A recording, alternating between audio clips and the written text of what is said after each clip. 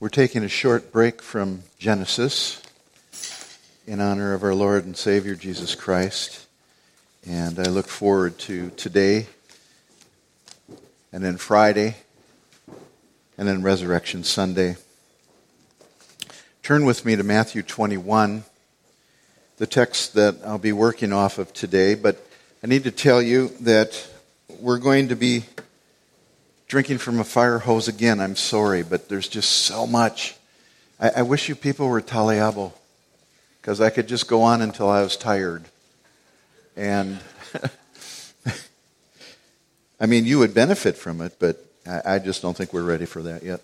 Okay, 3 parts to the sermon today. Just keep in mind, I know I've got an outline, and this goes along with that outline, but Jesus' procession into Jerusalem, his triumphal entry. That's the first part I'm going to talk about. And a little bit of background, what led up to that and how it flows. And then secondly, the amazing timing of the king's entry into Jerusalem. That's what I gave you that chart for. If you didn't get one, I think there might still be some out there. Maybe the ushers can hand you one. But I'll be putting it up on the screen. I just didn't know how large it would be, and it's very, very hard to follow along. But if you have it in your hand, you'll be able to follow along. And then number 3, how Jesus was received. Okay, so that keep that in mind as we go through the sermon today. In Matthew 21, verses 1 through 11, when they had approached Jerusalem and had come to Bethphage at the Mount of Olives, then Jesus sent 2 disciples, saying to them, "Go into the village opposite you, and immediately you'll find a donkey tied there and a colt with her. Untie them and bring them to me. If anyone says anything to you, you shall say, 'The Lord has need of them,' and immediately he will send them." Now this took place to fulfill what was spoken through the prophet, quote, "Say to the daughters of Zion, behold, your king is coming to you, gentle and mounted on a donkey, even on a colt, the foal of a beast of burden." And the disciples went and did just as Jesus had instructed them, and brought the donkey and the colt, and laid their coats on them, and he sat on the coats. Most of the crowd spread their coats in the road, and others were cutting branches from the trees and spreading them in the road. And that's where we get Palm Sunday from. And the crowds going ahead of him, and those who followed, were shouting, "Hosanna to the Son of David. Blessed is he who comes in the name of the Lord. Hosanna in the highest." And when he had entered Jerusalem, all the city was stirred, saying, "Who is this?" And the crowds were saying, "This is the prophet Jesus from Nazareth in Galilee." Let's pray. Father, we pray that as we look into these things today, that our hearts would be moved. Father, it's so hard. We're so distant from the event, and our lives are just so filled with distractions and busyness and the cares of the world, Lord. And Father, we would just pray that somehow you'd put a bubble over us right now at Beacon of Hope and those that are listening online, and that we might be able to just quiet ourselves and try to transport ourselves back to this momentous day when you entered Jerusalem as Israel's king. Father, we thank you for your word, that it clarifies things for us that we would have no way of knowing without it. The veracity of your word is a wonderful truth, and we thank you for it in Jesus' name. Amen. Well, I just want to talk a little bit about the lead up to Palm Sunday. The triumphal entry of the king into Jerusalem didn't come without any type of announcement or preparation. In the time leading up to this day, there were many things that Jesus taught his disciples and indications that something big was brewing. The Synoptic Gospels, which is Matthew, Mark, and Luke, not the Gospel of John, they give interesting details that aren't contained in the Gospel of John, those 3. Jesus, having passed through Bethany, the town of Mary, Martha, and Lazarus, who he had raised from the dead, Jesus, early in the morning, set out for Jerusalem together with a throng from Bethany. Now you have to understand this because later on we'll read that he was walking with a great crowd that was following him, and then he goes into a great crowd that were lining the streets of Jerusalem. So there was a throng with him. And as he neared the city, he sent two of his disciples ahead to Bethphage, to a place known only to him, where they would find a young donkey. They were supposed to untie it and bring it back to Jesus. And he says, if anybody questions what you're doing, just say the Lord has need of it. And that's exactly what they did. It shows us that everything was pre-planned. This whole thing was of God. He knew way ahead and in advance that this was what needed to be done. And his disciples obeyed him. The two obeyed him immediately and went and did what he asked. And the people that had the donkey let it go. Now, how different this is from when we have opportunities to serve the Lord. You know when you feel that quiet tap on the shoulder to speak up or to say something, or maybe it's in the morning to read your Bible or to take some time out and just pray. And we kind of rush past. Would God we could respond as these two disciples. We would be blessed like they were blessed. Can you imagine? I mean, they go into Bethphage and they find this donkey right where Jesus told them to find it. And then the guy comes out and they say, the Lord has need of it. And they just, have you ever been used by God? Has he ever used you to talk to somebody about him and they responded in a positive way? Maybe they didn't believe at that time. But that feeling, that emotion that you have when you obey God and you're blessed by it is amazing. And that's what those two experienced. You know, it's very interesting that Jesus, as the Son of Man, was exemplified in a psalm. And this is what the psalm said. You have made him to rule over the works of your hands. You have put all things under his feet, all sheep and oxen, and also the beasts of the field, and even that little donkey, unbroken, allowed coats to be thrown over its back, and then Jesus to sit on it without any fuss or muss. He was its creator. The birds of the heavens and the fish of the sea, whatever passes through the paths of the seas. O Lord, our Lord, how majestic is your name in all the earth. And so began the journey from Bethany over the Mount of Olives, through the Kidron Valley, and into the city of Jerusalem. Now, Jesus' procession into Jerusalem was so humble a picture that it would have caused derisive laughter from the regal Romans had they witnessed it. But this was a Jewish thing. It was a Jewish holiday. King Jesus didn't approach the city on a glistening white war horse, or as a conquering king might enter a city. His grand entrance was not the triumphal procession of one attempting to stir up political enthusiasm or commemorate some marvelous victory. The crowds that cheered him as he rode forward were not blooded, magnificent warriors. They were common people, like you and like me. And they were the ones crying out honor and praise to God as Jesus rode past. What a humble, simple scene this is. And how far from the accolades shown toward great dignitaries. Reminds me of the story I once heard of a returning missionary couple from China. This was way back in the day of the China Inland Mission, Hudson Taylor's mission. And they were returning after years on the field, and there was some celebrity on board, and there were just crowds of people and crowds of people applauding the celebrity. And this poor couple, probably looking pretty shabby, get off the boat, and there was nobody there. That's not the way it will be in heaven. I want you to look this morning on this scene through the eyes of Jesus Christ as he makes his way from Bethany to Jerusalem, winding up the main road with the Mount of Olives rising on his right, until at its height, the road levels out on a smooth plateau and the great city appears with the morning sun intensifying the white marble of the temple in almost blinding brightness. Alfred Edersheim, author of Jesus, Messiah, excellent book, wrote it this way, quote, "The road descends and the glimpse of the city is again withdrawn behind the intervening rise of Olivet. A few moments and the path mounts again and it climbs a rugged ascent.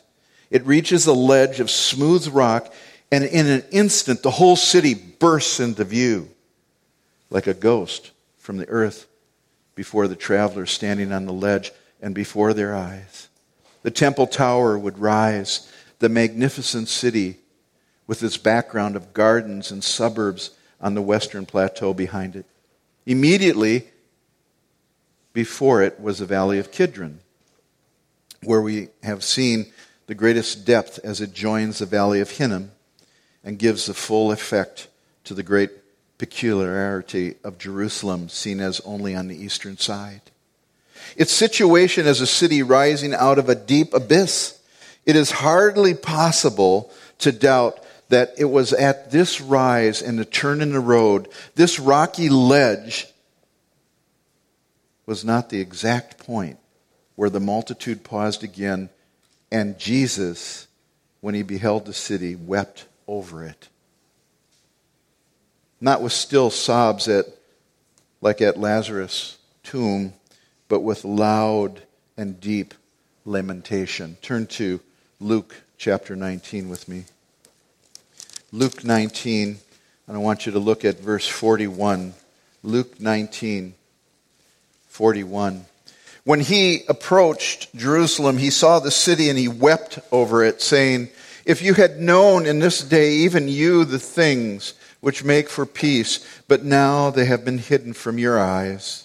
For the days will come upon you when your enemies will throw up a barricade against you and surround you and hem you in on every side, and they will level you to the ground and your children within you, and they will not leave in you one stone upon another."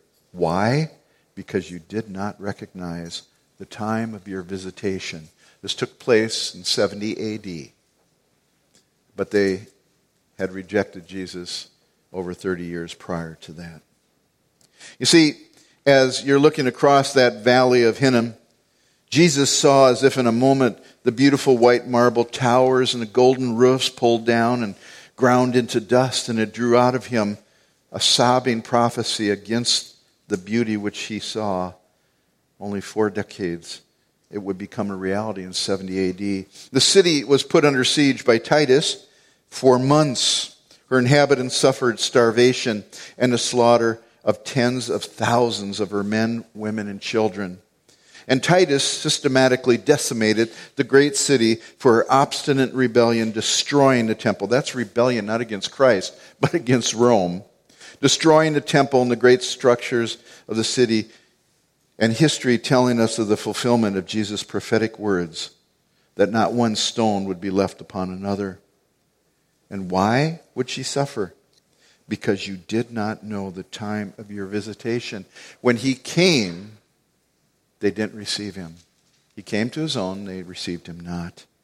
Messiah had come, and they had rejected him. Now, after leaving the emotionally packed moments on the vista overlooking the city, the procession made its way down the main road, trailing the mountainside into the valley that lay before Jerusalem. And due to the Passover feast, now just 6 days away, all the villages were packed with overflowing with visitors and pilgrims coming to Jerusalem and the temple for the feast. And so much of the roads were lined with little lean-tos, where pilgrims who could not find lodging in villages or with relatives would make their camp. Little lean-tos. And one commentator described the situation of Jerusalem at this time. The time was during the Passover feast in Jerusalem, with a typical population of about 30,000 people, would swell with worshipers from all over Eastern Mediterranean world. Ancient reports state that the population of the city would range from 500,000 to 12 million people. Can you imagine that? And one historian, Josephus, recorded that there were approximately 256,000 lambs that were sacrificed during Passover. 256,000 lambs. And using a low estimate of 10 persons to each lamb, that would be a calculation to little short of 2,700,000 people. And the city itself could not hold them. And so they'd stay in the surrounding villages, and many set up tents along the road leading to Jerusalem and the surrounding area around the city. And that's what Jesus marched into, riding that donkey. Now I want you to turn to Daniel chapter 9. Daniel chapter 9. This is amazing prophecy that pinpoints the time of Jesus' triumphal entry into Jerusalem. And I do mean pinpoints. As previously mentioned, every detail was pre-planned, and the Jews should have been able to understand what was taking place, to know the time of their visitation, but they didn't. How? Because of this prophecy in Daniel 9. That's why they should have known when Jesus would enter Jerusalem. It's a staggering promise and prophecy. You know, the prophecies that are fulfilled in the Bible, many of them declaring Jesus' first advent, completely fulfilled with prophecies made hundreds of years before. That is proof that this is the Word of God.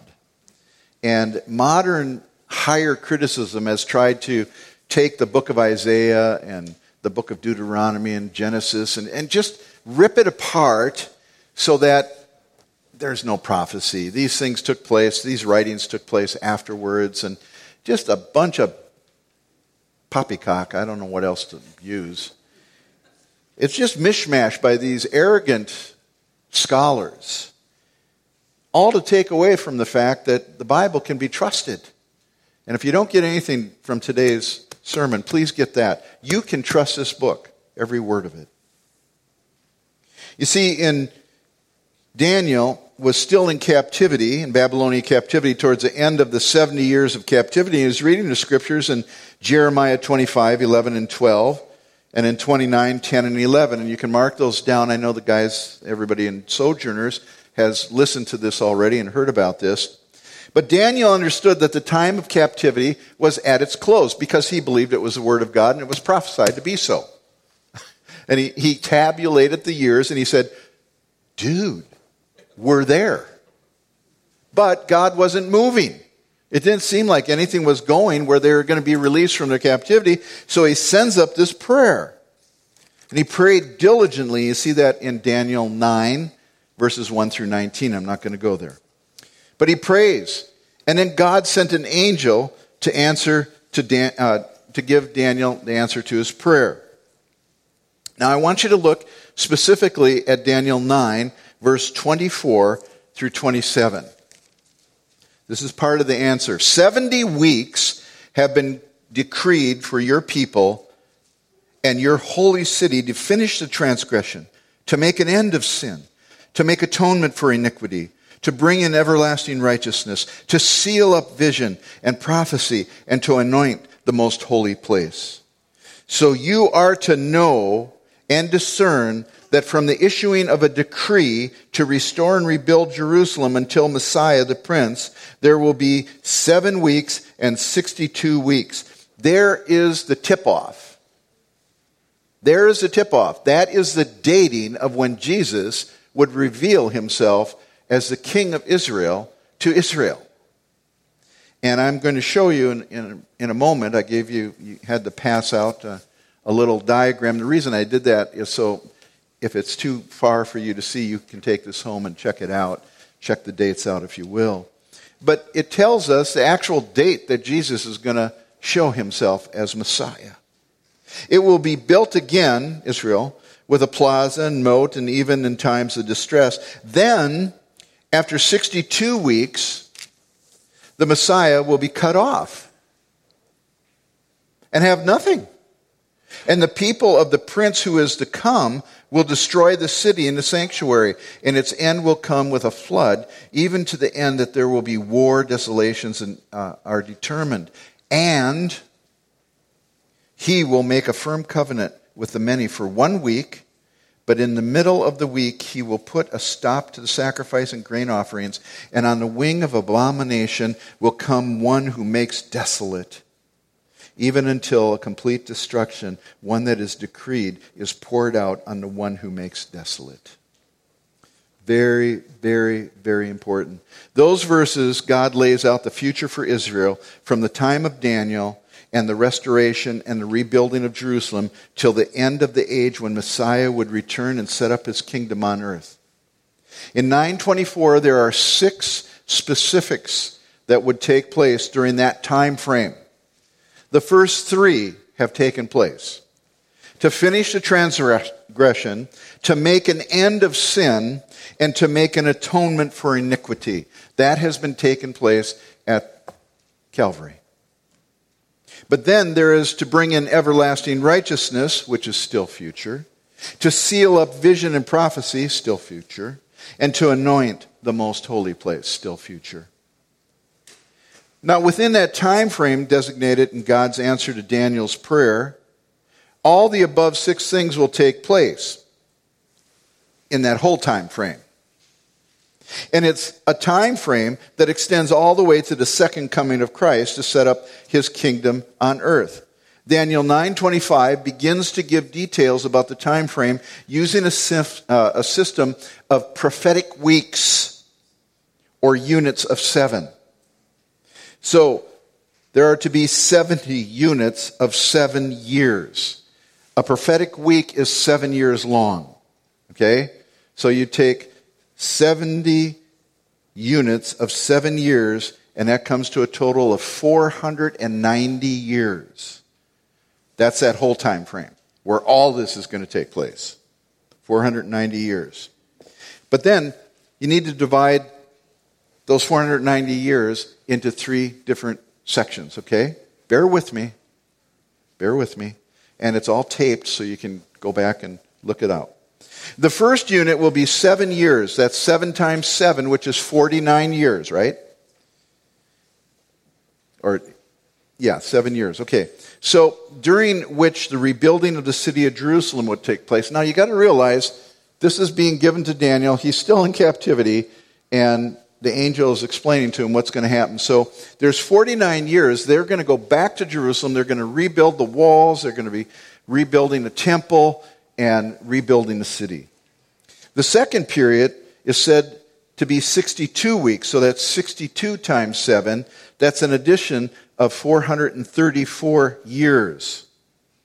So 434 plus 49, that's 483 years that Messiah would then come and manifest himself to Israel. But then he's cut off. Then he's cut off. How is he cut off? Well, the crucifixion. He dies. And so the third time period, is the remaining 7 years, or what's referred to as Daniel's 70th week. Now, you're looking at somebody that got saved through Bible prophecy. And so I love Bible prophecy.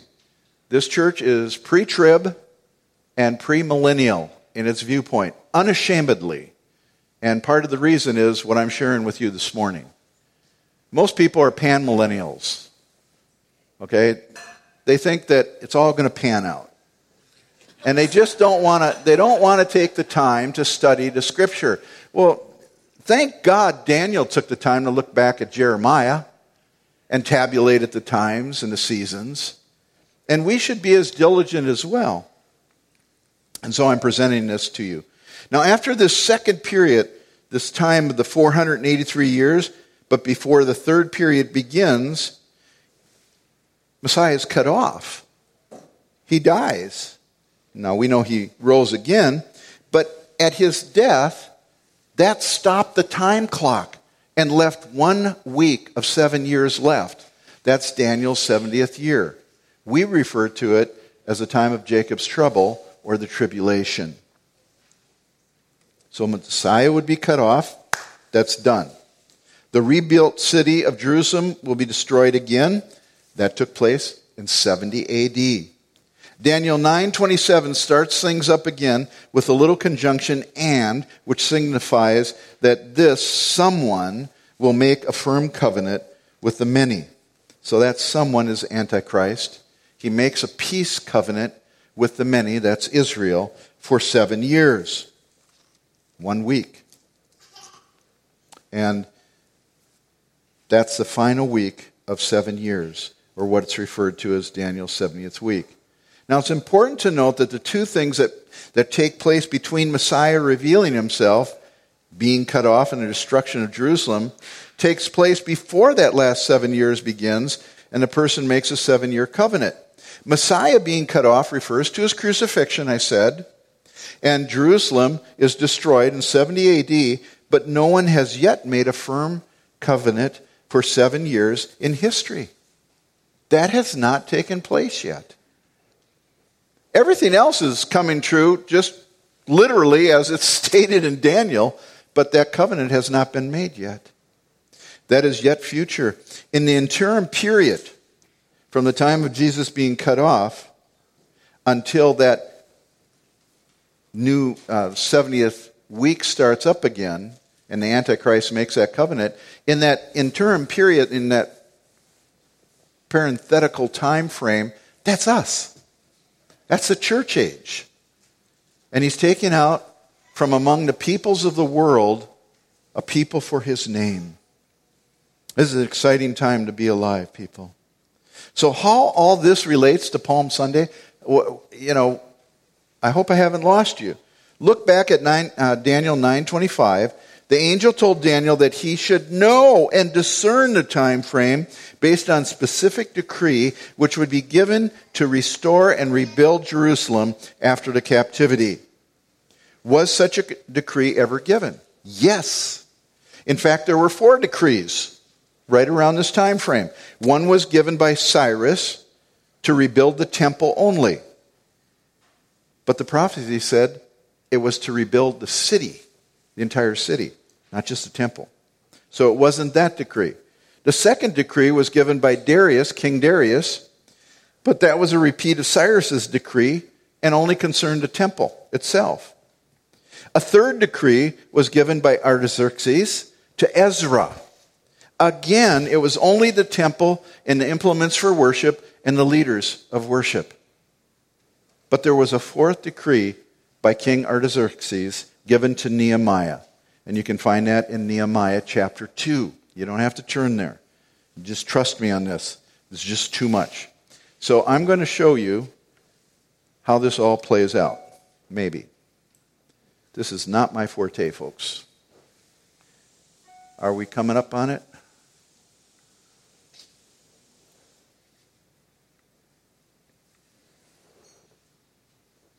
Okay. I think that's it.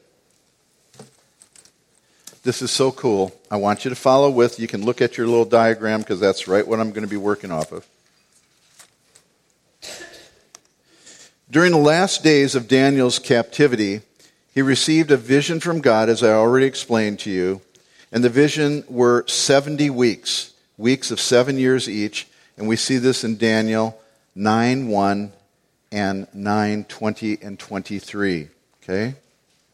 I think I've got that there. Yes. The entire 70-week period totals 490 years.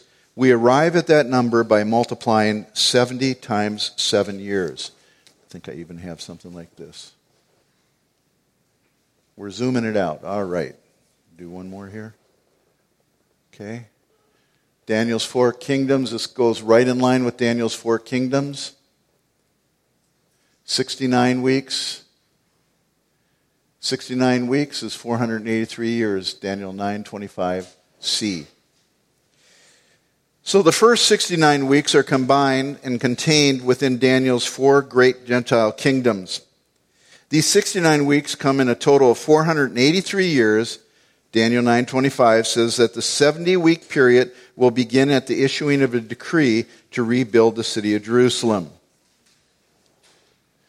we know that in 444 BC, Nehemiah 2, 5 through 8 takes place, and King Artaxerxes tells Nehemiah to return and rebuild the city. Not just the walls, not just the temple, but the entire city. And it's the only decree that says rebuild the entire city. And we know that it was the 20th year of King Artaxerxes' reign, and historical data leads us to date that date at 444 BC. This is so cool.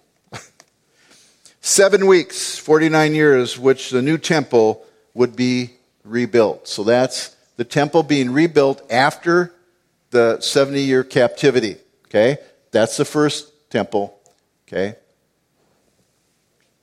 The first temple was Solomon's temple. And then, in 396 BC, the city of Jerusalem was rebuilt. 396 BC. We're ticking off these 69 weeks, okay? And then, we got 62 weeks, which comes to a total of 483 years, in which the second temple was built. And this is the Herodian temple, okay? And that is the temple that Jesus was in existence during Jesus' day. In AD 33, we have Messiah coming. And he enters into Jerusalem on Palm Sunday and presented himself as Messiah to the people of Israel. They initially received him, but quickly rejected him within a week and were crying out to crucify him. It was at that date in AD 33 when the 69th week came to a close. He was cut off. That's 483 years. And he told them, "You missed the time of your visitation." Man, it is staggering. And they went into dispersion. And even today, even though they have returned to the land, they are not there in faith yet. Okay? They are back, which is a miracle in itself. How does that work, right? After the 69 weeks were closed,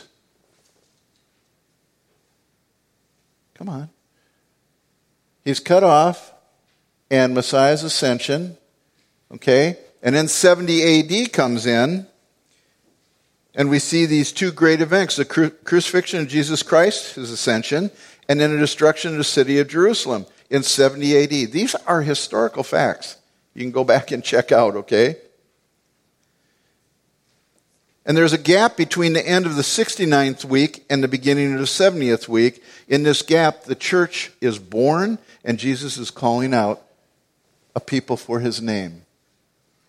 Mary and I went to the mission field because in Revelation chapter 5, verse 9, it says that there will be people from every tribe and kindred and tongue and language on the earth. And I figured America's pretty fished out. People don't want to hear the gospel. But people that have never heard before, I'm guaranteed at least one, because there's representatives from every tribe and kindred and tongue and nation. And that's why we went to the mission field. So the next event will kick off, and that is to take place, Daniel's fourth kingdom, the little horn, Daniel 7, 8, 19 through. Prophetic time clock resumes for fulfillment, okay? We don't know when that takes place. It's right here. The rapture of the church first, and then the start of the 7-year tribulation. 1 week, 7 years. That is the 70th week of Daniel. Okay? Now, we're right here. And I would actually say we are like right here. About as close to that line as you can possibly get. If you don't know the Lord, you don't want to be here for that 7 years. If you want to see what those 7 years are like, read Revelation 6 through 19. That's what the 7 years will look like, and they are horrific. And you cannot take that as symbolic. It's prophetic language, a lot of comparisons, like, as, And it just shares with us what life will be like when God pours his wrath out on the earth dwellers. We're seeing a little bit of that right now, folks. The earth dwellers are taking over the earth. They are not lovers of God or anything to do with God. They love the earth. They love their own bodies. And we're on the wrong side of history right now. But we know the end, so don't fret. Don't be too worried about it. Because after that period of time,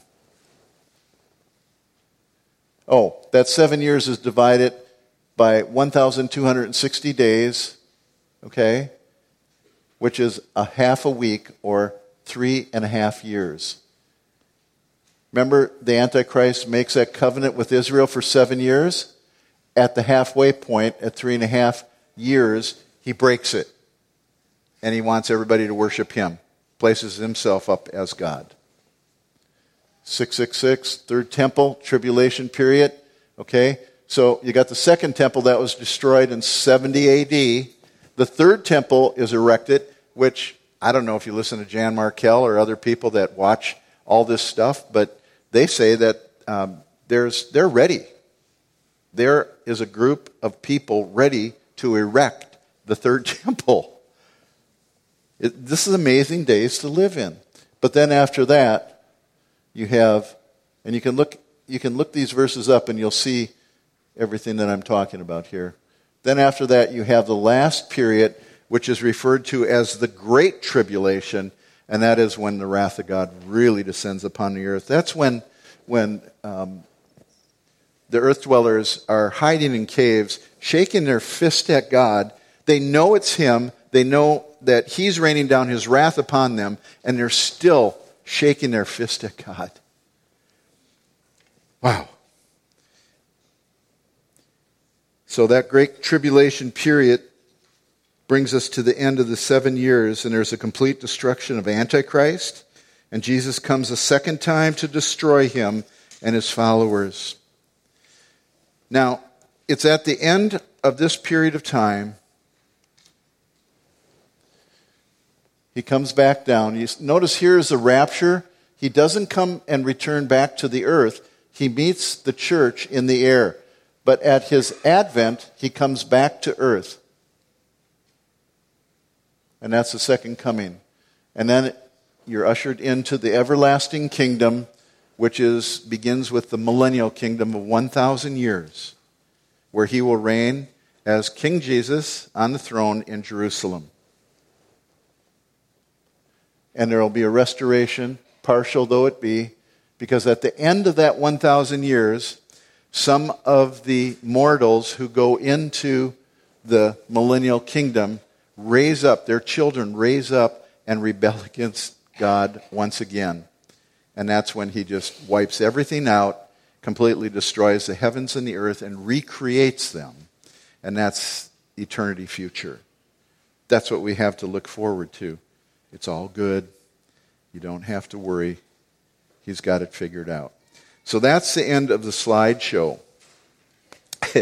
I tell you, it's just not my forte, but with that little handout that I gave you, I hope you were able to follow a little bit. Take it home and read it. Now, if you really want to get down to it, that diagram, I didn't do that. That's Tim LaHaye's diagram. So kudos to Tim for doing that for us. But this is written by a man called Harold Hoehner, Chronological Aspects of the Life of Christ. And you'll find all the dates and all footnoted and all the historical data in this little book. It's little, but man, is it powerful. And it'll take you through everything I just said with footnotes to help you understand even better. So that's why I say that I love God's Word. It's clear for us to understand. Now please return to Matthew 21. Matthew 21. Because I want to talk to you in closing, and I can't believe it. I think I have time. In closing, I want to talk to you about how the individuals at Jesus' time responded to this triumphal entry. There's three distinct categories of people that were present on the first Palm Sunday. And each group is represented here today. And only you can decide which group you belong to. So I want you to be thinking about that as we go through. The first group is devout followers of Jesus Christ. They're the ones that are singing antiphonally back and forth, and they're just like ecstatic. Messiah has revealed himself. There's no doubt in their mind. They may have even understood Daniel and received him. But it wasn't as a nation, right? These people had witnessed Jesus' miracles. Now remember that Jesus had been going for 3 years in his ministry. And so they knew who Jesus was. These were those who followed him from Bethany and who had witnessed the resurrection of Lazarus, a man that had been dead 4 days. Past the time, the Jews believed that the spirit of the deceased person remained within the body, so it wasn't a resuscitation. He was dead, and Jesus raised him from the dead. So they took Jesus to be Messiah, these devout followers. And the inner thoughts of their heart would become visible with their outcries, Hosanna to the Son of David. Hosanna means give salvation now. And only Messiah could save Israel. And long anticipated and prophesied Son of David. They knew who he was. They identified him correctly, and they were worshiping him. It was in the tradition of the Jews on high day and holy days to sing Psalm 118, 25 through 28. And the gospel writers reveal to us that all along the road into Jerusalem, this must have been taking place as pilgrims lining one side of the road sang out to the other side, "Save us, we pray, O Lord. O Lord, we pray, give us success. Blessed is he who comes in the name of the Lord." And those on the other side would answer in song, "We bless you from the house of the Lord. The Lord is God, and he has made his light to shine on us." And then they'd be responded to, "Bind the festal sacrifice with cords up to the horns of the altar," to be answered again from across the road, "You are my God, and I will give thanks to you. You are my God." He came. He promised, and he came. And then in unison, they'd all sing, "Oh, give thanks to the Lord, for he is good. And his steadfast love, hesed, endures forever." The cries of the multitude, "Blessed is he who comes in the name of the Lord," and the phrase, "Kingdom of our father David," and the title given to him, the Son of David, all point to the fact that these people knew who Jesus was and that he was presenting himself as Messiah. And they received him as such, but only a blessed remnant and not the nation. It was a mixed multitude that were there. There was another group with that group, and they were the mere onlookers. Verses 10 and 11. Others in the milling mass of humanity were along for the ride. They merely followed the crowd, and it was that everyone was doing, and so they jumped on the bandwagon, and they wanted to fit in. But they did not understand the identity of Jesus. They were just traipsing along with everybody else. Not unlike a lot of people that go to church on Sunday. I mean, we've got a church in the Twin Cities here that's well over 12,000, 15,000, 18,000 people. I want to tell you people, they're not all born-again believers. They're not all regenerate people.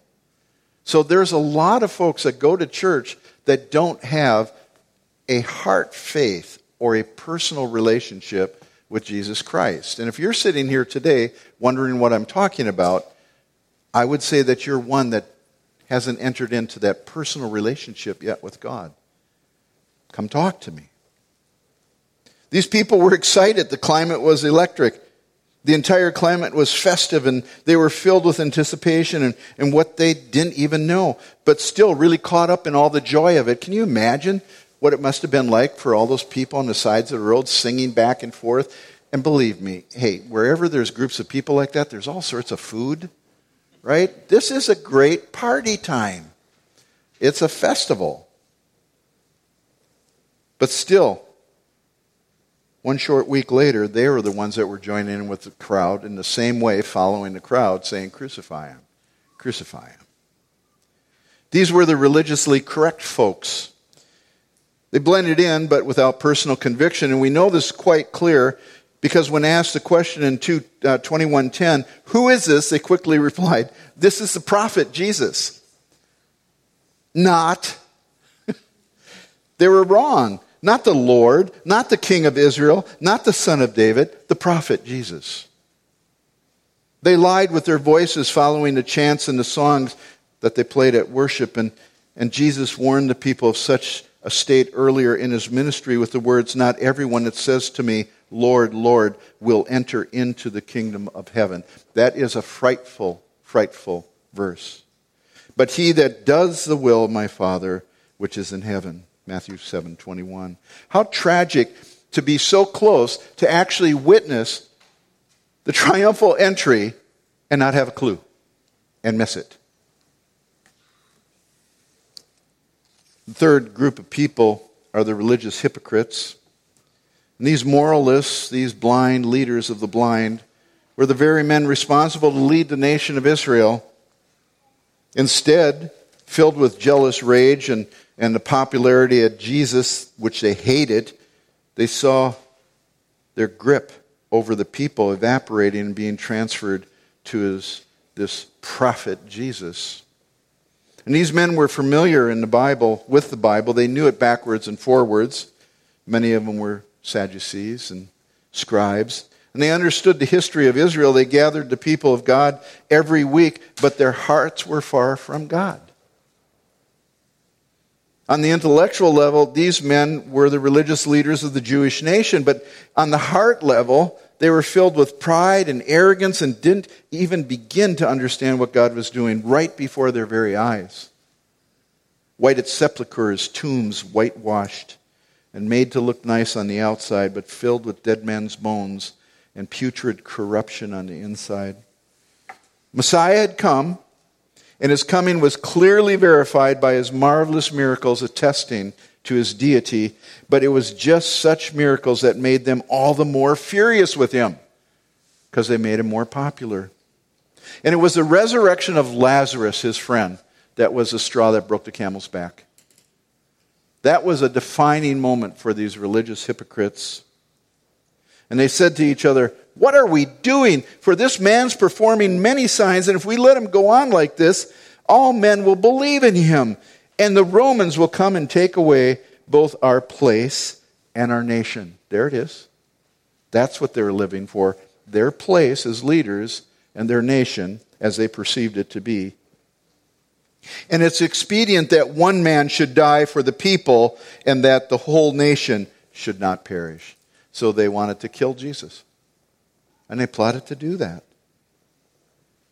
You can see in John 12, 1 through 9, I won't go there for time's sake, just 6 days before the Passover, they were gathered at a dinner in Bethany. And the place was filled with many who were there just so they might get a glimpse of Lazarus, who was raised from the dead.